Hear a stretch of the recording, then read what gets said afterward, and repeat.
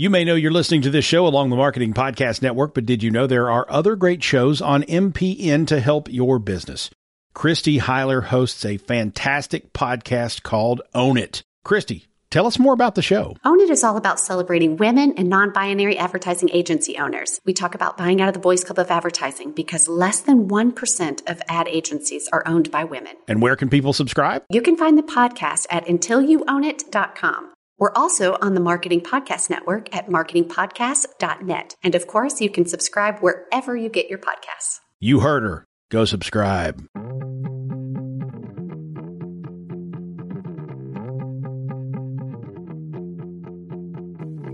Hello and welcome to Uncorking a Story, a podcast that highlights stories from people who are making a difference in the world today.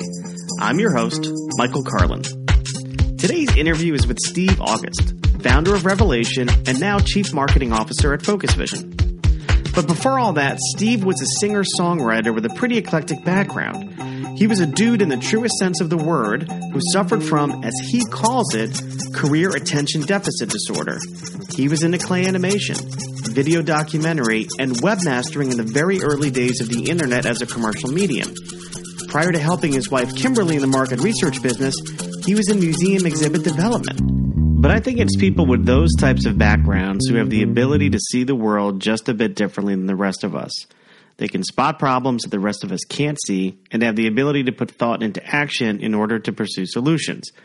So I need to pause here for a second and just address something. My last two interviews were with very different types of people. So one was with Wayne Lavender, who had a foundation for orphans where he was supporting orphans in the most poorest parts of the world, and the other was with Allison Yacht, and her story was amazing. She founded a company to provide hoodies to kids with cancer. And it's hard to compete with orphans or supporting kids with cancer. Nevertheless, I do think that Steve's story, while it is more of a business story, is very inspiring. And if you know anything about me, which many of you probably don't because we've never met, but I'm a sucker for a good story featuring a guy who feels as if there's a better way of doing things, creates a new technology to help solve that problem that he's identified, and then sells his company to a bigger firm who sees the value in what he's done. So, yes, it's a business story, but this is a story where the good guys win. And I've met Steve August a number of times, and I can tell you, Steve is a good guy. I uncorked his story while we were both attending a conference out in Los Angeles. You're going to hear some chatter in the background, but I think that's pretty cool because it provides a bit of a flavor of where we were. And anyway, without any more blabbering from me, you don't need to hear me talk anymore. Please enjoy my interview with the very eclectic Steve August.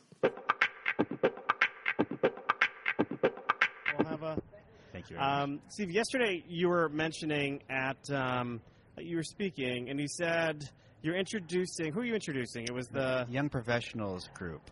So that's the QRCA every year.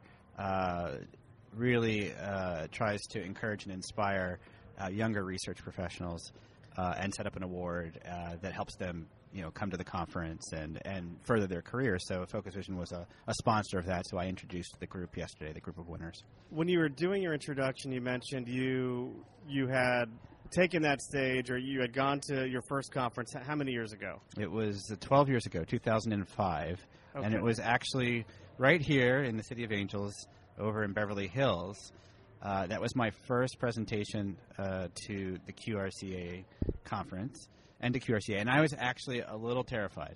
Why were you terrified? Because I was standing up there and talking about online research in a new way. I was talking about it as, a way to connect with people, a way that it was beyond or more than just recreating a focus group facility online. There was just this opportunity to access people's lives, the moments of behaviors and emotions that naturally unfold when people are living their lives.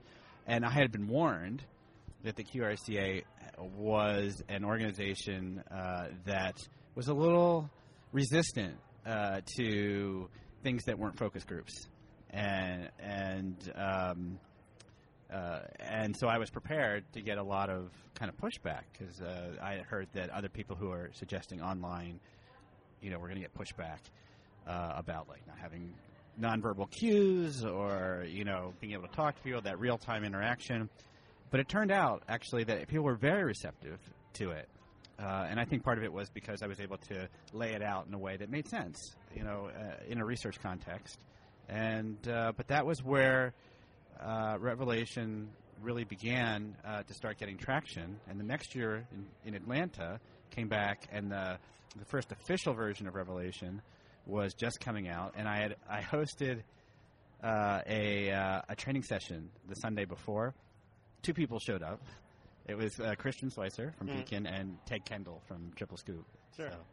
So, but if I'm thinking 2005, online research, or even online qualitative, was still pretty much in its infancy. I mean, back then you had, the asynchronous tools. You had, very basic bulletin board type tools.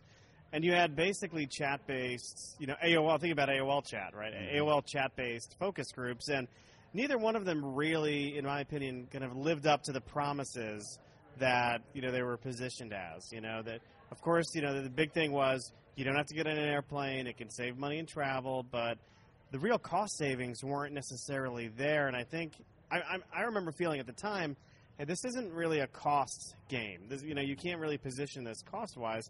It's got to tap into something else. But that's something else I don't think was really realized in 2005. And then tell me more about the origin of Revelation then, because I'd love to hear that story. Yeah, well, it's interesting you bring that up because I was feeling the same thing. I was working with my wife, who was actually a QRCA member before I was, the original researcher in the family. Was she a moderator, yes, a traditional moderator? Yes, but her specialty was in-homes, in-depth ethnographies. She wasn't a group moderator. She really liked going into people's environments and really seeing what was going on. And the way Revelation got started is I was helping Kimberly, my wife, out on the business, and I would see her put together these paper diaries ahead of these in-home visits, and it would be an elaborate process of, printing them out, going to Kinko's, sending them out, and recovering them, going through with people, and then trying to figure out how to integrate all that information when it came time to report. And it was right around the time that blogs were becoming part of the landscape. And I thought, paper diary, web diary, maybe we could make this easier. And so we started playing with off-the-shelf blogging systems because I couldn't find anything that would do what I wanted to do. There was, as you said, there was the bulletin boards that were just, basically your online chat. And neither of those things really fit what we were trying to do. We were trying to not necessarily replicate a method, per se, but we were trying to take advantage of that opportunity of to fulfill the mission, which is understand people and answer business questions. And the technology was giving us this new access to people's lives. And so we started playing with the blogs as kind of support for my wife's ethnographic visits. And as we started to do that, we started to notice that we were getting a lot of expression. And we were getting it as it was happening. Right? We didn't have to wait till we got to the interview. All of a sudden, we saw who was keeping a diary, and we saw what we were getting, and we also saw we were getting better prepared to come into the situation into the observation with the participants. So our eyes started to open, and I remember our first research project we did because we wanted to talk about it and kind of test it.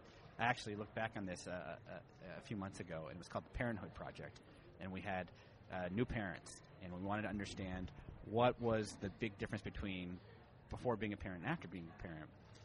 And I remember writing the report and what our objectives were. And our objective, and some of them were so simple. They were like, will people share? Will they post a picture? Will they engage? Will they do it? And it almost looks silly now because they gave us so much amazing information. I still use artifacts from that original study to say this is the power of what you can do. It's interesting when I think about it. Just going back to those original asynchronous like bulletin boards, that they were of course a tool that had been used for forever in the online space. So if you were a member of those old bulletin board systems, I mean, I remember dialing up because I'm a nerd.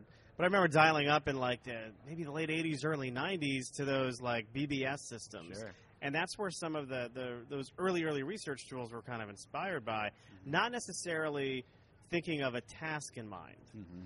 But I think what Revelation did that was so special was they really thought, or you guys really thought of, hey, people don't really just think about answering questions. Like if you're just going to have people answer questions online, you're not really capturing what's powerful about the medium. Right. And the way people had started to use it, like social media, like you mentioned blogging, sharing their lives in that way. So, kind of taking it and just turning around a little bit, I think was what was so powerful about kind of what you guys were doing at Revelation at the time. Right. And I think the word that you used was medium, and I think that's a really important word.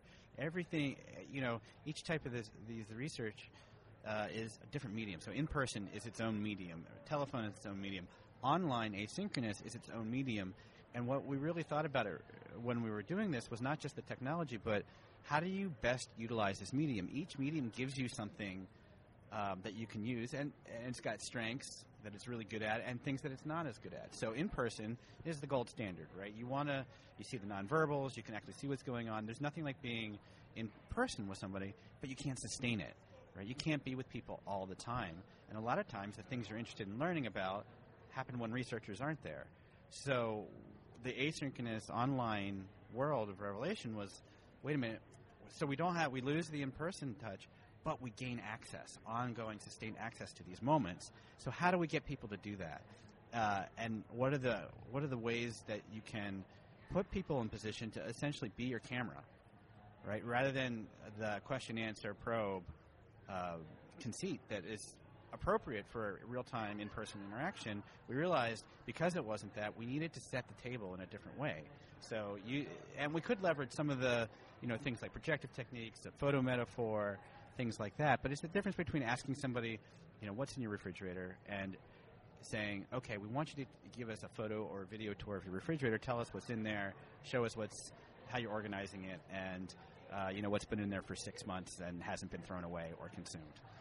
Yeah, I mean, I remember like when I my old way of thinking, right, was that in-person, in-home ethnographies were the gold standard because, man, you're in their house, you're seeing how they live, you can walk around, you could point at the things on the refrigerator and say, tell me a story about why that's here, that kind of stuff. That's all great. Mm-hmm. What I quickly realized was there's a couple of dynamics that happen that we really didn't give too much thought to. So the first was you're only in that house for a couple of hours, and if it's during the day, the kids are they're probably not home, or they've arranged. The person you're interviewing has arranged for childcare, right? So you're missing that slice of reality. Mm-hmm. You're not seeing the struggle in the early part of the morning to get the kids ready for school and fry an egg at the same time, mm-hmm. And the house.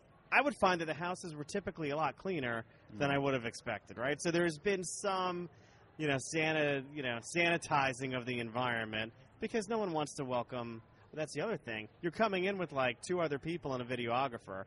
And that just is all sorts of weird for some people, and they actually close up. And people used to think, hey, we'll do the interview in someone's home, and it'll be a lot more natural than doing it in a facility, but in reality, people are clamming up. They're worried about the video guy who just went to the bathroom. I mean, it's a thing. So when you think about using tools, online tools, to kind of come into that world a bit more, not necessarily totally replace the in-person interview, but supplement, complement it. Right. That's where I think the true power can be. Yeah, and I think that's dead on. It isn't an either-or proposition. It's really about we have these medium, we have these tools. How do we get the answers, right? And everything else is subsumed to that. So, you want that unimpacted experience. You want that to come across. Having a lead up, a mobile diary or an ongoing diary leading up to an in-person visit gets the best of both worlds. Yeah. And you can do that with groups. And we've just seen it be, just really impactful in, bringing to light both sides of that equation. Because it is true. I think there was you mentioned the cleaning. It makes me laugh because I think we had a cleaning study once And we show up, and they're like, oh, we just cleaned up. And it's like, oh, man, the cleaning was the part we wanted to see, right? That's right. So it is a little bit more unobtrusive, or a lot more unobtrusive. There is an interviewer or a presence and an impact that makes. Great observers and moderators can really, mitigate that. But, having people document themselves, and if you can get them in the frame and get them to understand what you're trying to capture, it can work amazingly well. And the other thing that, as a byproduct of that, kind of the best ways we've seen when it works great is when you're just having the person learn about themselves, and then you're all just sharing in that learning. And we've seen great examples of that, where there's one, a financial study where we had people on a ongoing diary during the holidays, financial shopping, where their money's going in, how all this, tracking their money.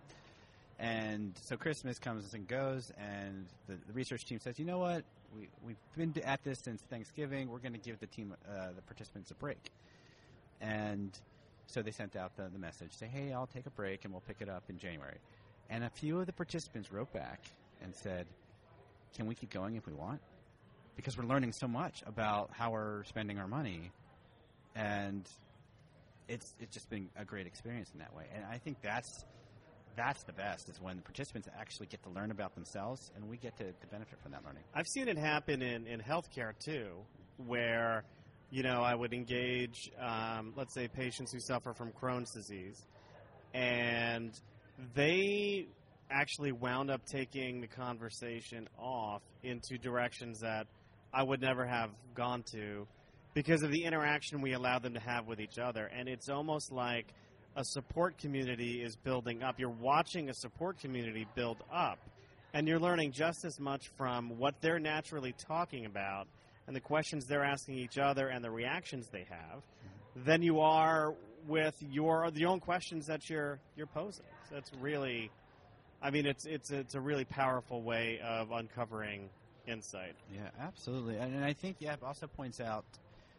another aspect of online that is tough to do in person is that interaction between participants is a controllable option. You can have people be, going along their own path and then decide to open them up to others, and you can decide when that happens and use that to best advantage. So sometimes you want people to be very uninfluenced, and other times you really want exactly what you got. You want to see if they could talk about anything to people who know exactly what they're going through in an environment where they're given total permission to just express, which is a lot of what research in general provides people. It's like one of the, I think, services that qualitative research, whatever form, offers is a free form for people to be, say what they really think. To see that happen it's a wonderful thing. Just to pause the research talk for a second, I just want to ask a question. There's a reason why I'm asking it, but are both your parents still around? Are they alive? They are, yeah. Do they know what you do for a living? They do. Do they get it? Do they understand it? Mostly. It's funny. I was working on a commercial or it was kind of a little commercial at Focus Vision, and it was a riff on the Think Different campaign from way back with Apple, and It was like, this is for the research geeks, and for the insights pros, and for the people who are constantly thinking up ways to understand other people. And then one of the lines that we didn't end up using was, this is for the people that even though their friends and family don't actually understand what they do, they're creating amazing understanding and helping the companies of the world make better products and communicate better.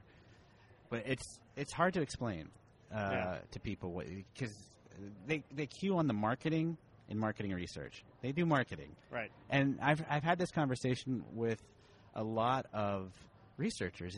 This is common, right? And at a certain point they give up. They just say, I'm in marketing, right? Or surveys and focus groups. I kind of do that.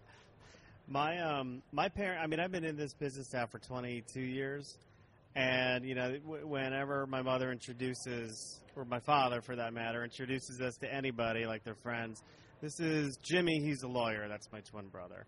This is Mia, she runs a dental practice. This is Greg. He owns 2 liquor stores. This is Michael. We have no idea what he does. And I'm like, I talk to strangers and I tell stories about it. Yeah. Like I've boiled it down to like those components. But what did you want to be? I mean, obviously you founded Revelation, sold it. But what did you want to be when you were younger? Like if you could like go, if you could get back into the DeLorean, right, hit 88 miles an hour and go back in time to when you were, I don't know, 15, 16, what did you want to be? Was it a market researcher or was it something else? No, I had no clue about market research. The only reason I got into it was my wife, Kimberly, was a design researcher. And so I kind of started to learn about the industry from there. But I was all kinds of things. I had career attention deficit disorder for most of my life. Everything from clay animation to video documentary to I was in bands and a singer-songwriter for a lot of years. I was in multimedia CD-ROM when that first came out, and then I was in webmastering and the first go with the web when that came out, and then business intelligence systems when that came out. And then I chucked it all away and was working at museum exhibit development when I ended up joining Kimberly in her business and getting into market research.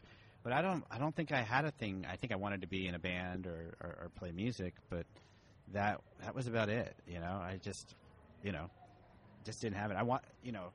Looking back, I wish I could have been an NBA player, but I wasn't genetically gifted. Clearly, you've got enough. the height. I Yeah. mean,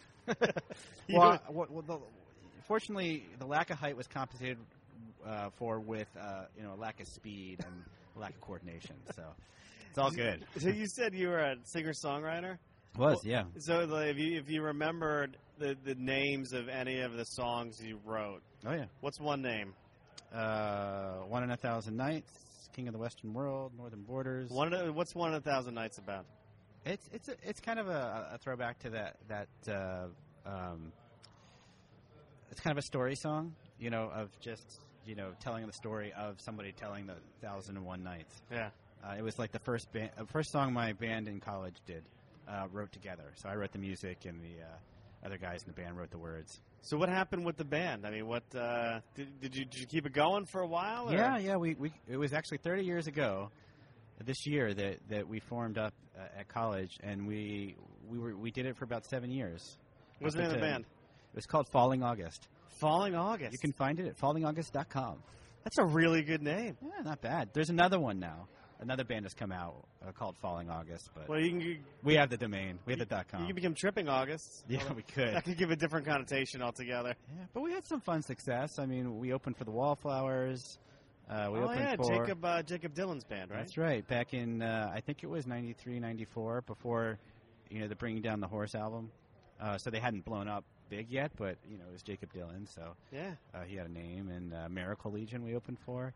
And then after the band broke up, I started doing singer-songwriter stuff on my own and moved over to San Francisco and met a person like the first night I was there, and she ended up covering a couple of my songs, which ended up getting on a television show, The Division, an old Lifetime cop show. Oh, yeah. And so I actually got some royalty checks from Paramount. And Very cool. Every now and then I get an ASCAP check out of the blue because it played somewhere in the world, like for $102 or something. It's amazing how they track that. Like, how do they know? I have no idea. Actually, the television stations have to report that what episodes got played, and people track that music.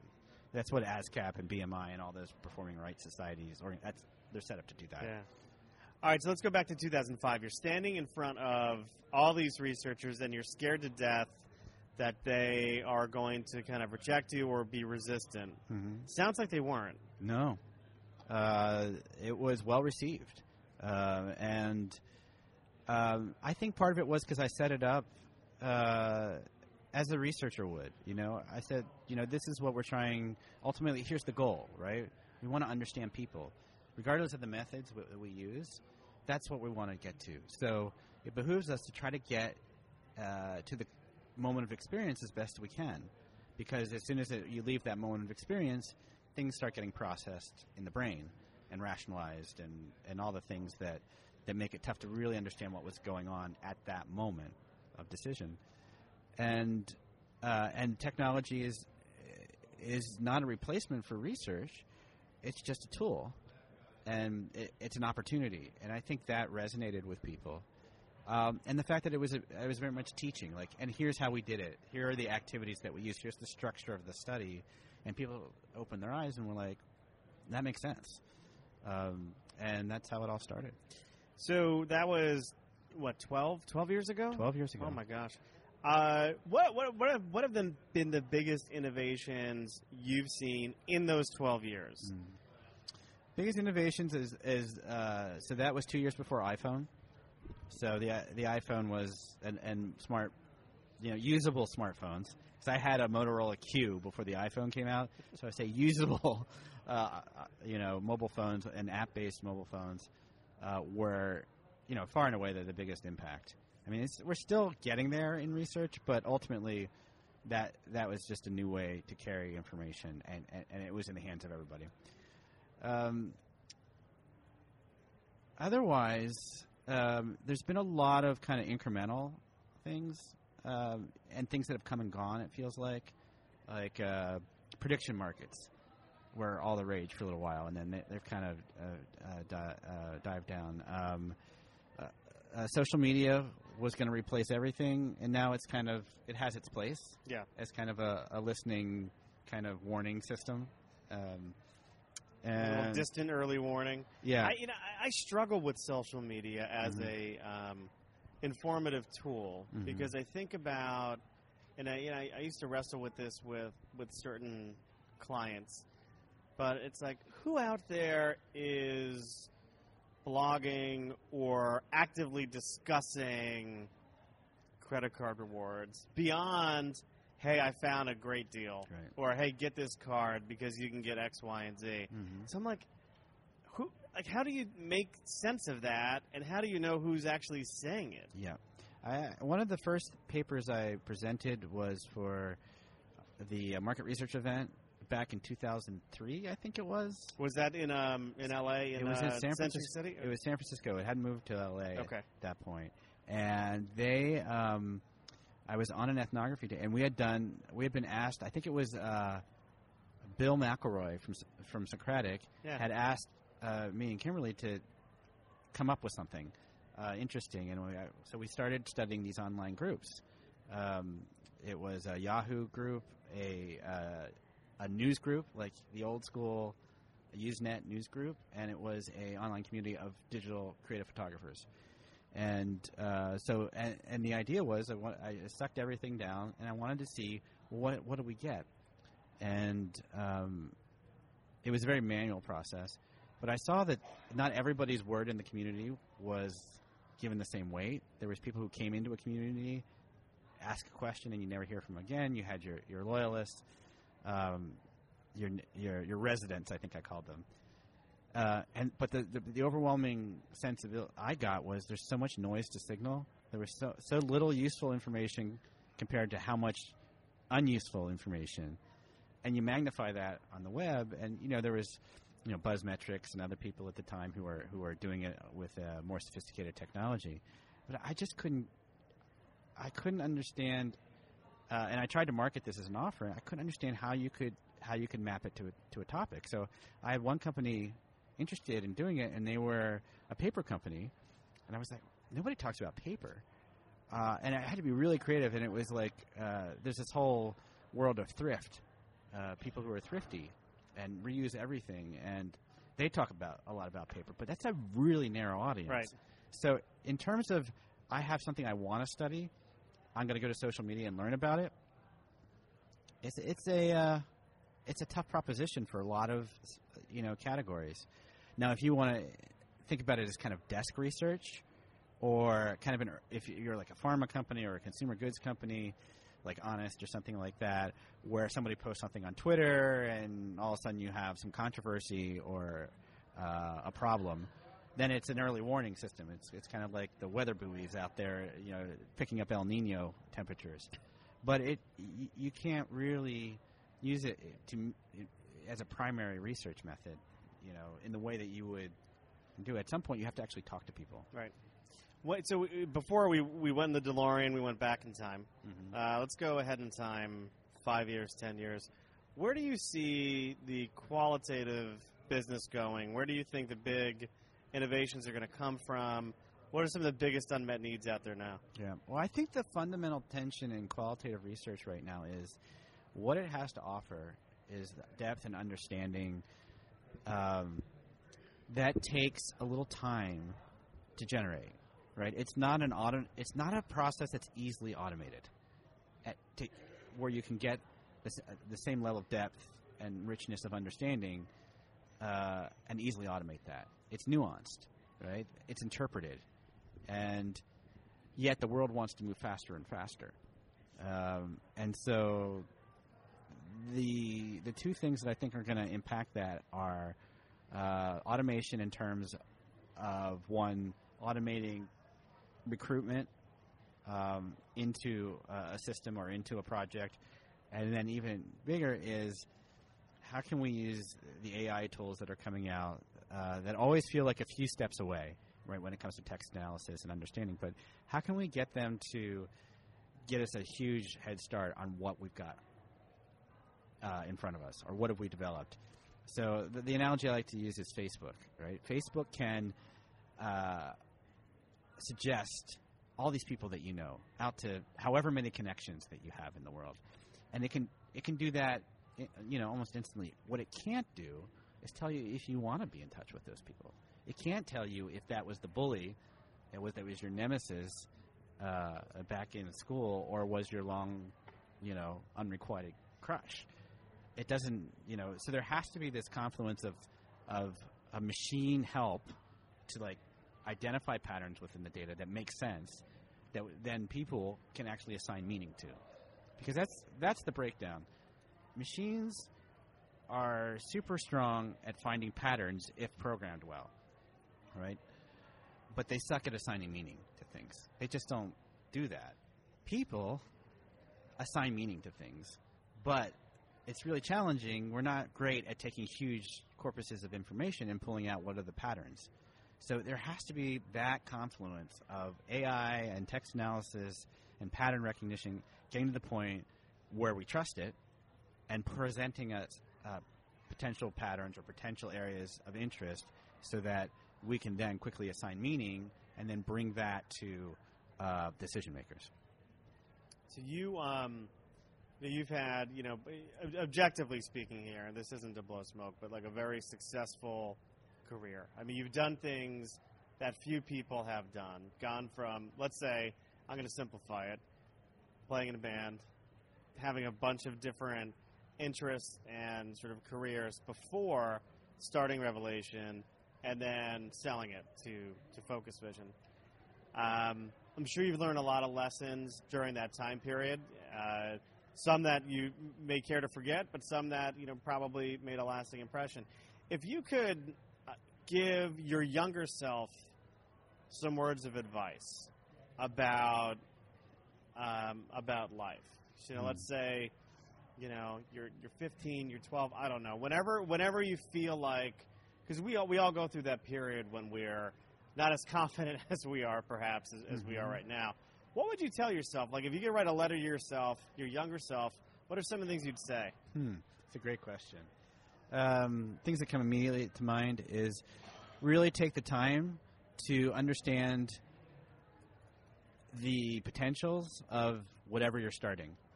If you're going to start something, understand what it is, the path can be through that. And then I would say the trick in life is to know what you really want, and as opposed to what you think you want. And that's hard when you're young. You haven't experienced things. So things like, I mentioned I did animation at the beginning. And animation, I love watching it. But creating it is a different thing. It's like watching paint dry. It's tedious work. It creates an amazing product. So the advice is find things that you like the process of doing, that the product you like, but the actual creation of it is what you're going to be doing most of the time. And so make sure you like that part Another thing is be really mindful of the messages that are coming into you. So when you're in a startup, when you're an entrepreneur, especially first-time entrepreneur, and you haven't been through the game yet, you don't know, what it takes to scale a company. You don't know a lot about how funding works and how different investors work. But you read the business press, you read Inc., you read Fast Company, and there's a value system that's propagated, like bigger, better, always grow. People who raise a lot of money are tremendous successes because the press wants to have a story that sounds good. Just know that may not be your value system. That may not be what you want to do, right? Growing a company and managing people and growing an empire is not to say that's what I did, but I grew it to a certain size. It's a series of different skill sets that you encounter, and at some point it may not be things that match up with what you really want to be or who you really are. You don't have a lot of time to master them by the time you need to make certain decisions, I would imagine. Right. No, you're learning as you go. I was just talking about this with somebody today, and I said, the perfect place for people to be is a little bit out over their skis, because you're probably going to wipe out every now and then, but you're always pushing yourself to see what you're really capable of. And so I wouldn't take anything away. And I made tremendous mistakes, and really mistakes of cluelessness, mistakes of the errors of judgment. But that's how you learn this stuff, And I was just fortunate to come out, on the other side, and in a very, in a success. And even if I hadn't, though, I would have considered it a success because I learned so much, and I understand so much more about myself, the things I want and think are important, and how the world of business works and how the world of people works. Yeah, you mentioned something about it's the process of creating something that you're going to be spending most of your time doing, and I think about advice I hear. If you go to like a high school graduation or college graduation, there's invariably that speaker that gets up and says, follow your passion, follow what you're passionate about. Do something that you love. Make a career out of it. If you do something you love, you'll never work a day in your life. And I think, I don't know, because there are a lot of things that I love to do, but if I made them a career, if I had to make a living doing that, if I had to commercialize some hobbies, I don't know if I'd like the hobbies anymore. Right. And Elizabeth Gilbert, who did Eat, Pray, Love, wrote another book called Big Magic. And she addressed this, actually. She says, she put this very well, is like there are different pursuits that you have in your life. And your passion may be a career, but it may be a hobby. It may be a vocation. It may be, you may have a job or you may have a career. But understand that just because you're passionate about it doesn't necessarily make it something that you need to make a career out of. It can be a hobby. It can be something that is still very valid as a vocation without having to be a job or a career. And as you point out, sometimes, and this was happening with me with music, it became a job. It became a grind, and it just took away a lot of the just simple joy of playing music. And I think you have to be very mindful of that. Some things are just meant to be enjoyed as activities and not meant to be your means of funding your life, right? Well, speaking of enjoyment, I can tell you what I enjoyed today, and I was talking to you. Likewise. So thank you for taking the time. Thanks for having me. And I think we're being summoned to something. The noise died down in the exhibit hall. So. Okay, I think they're doing raffles. Oh, well, we better go see if we want anything. Yeah, I know I didn't. I don't think I'm eligible this year. Well, I'll see if I want something. Very nice talking to you, Steve. Thanks, Mike. Great talking with you as well. Thank you. If anybody saw the handshake. So there you have it, right from Steve August's mouth. I hope you enjoyed listening to that interview. And if you have any comments or questions, please feel free to send them over to me. My email address is mike@uncorkingastory.com. You could also visit the website, www.uncorkingastory.com. And if there's anybody you'd like to hear me interview, please send them my way. Until next time, Have a great day.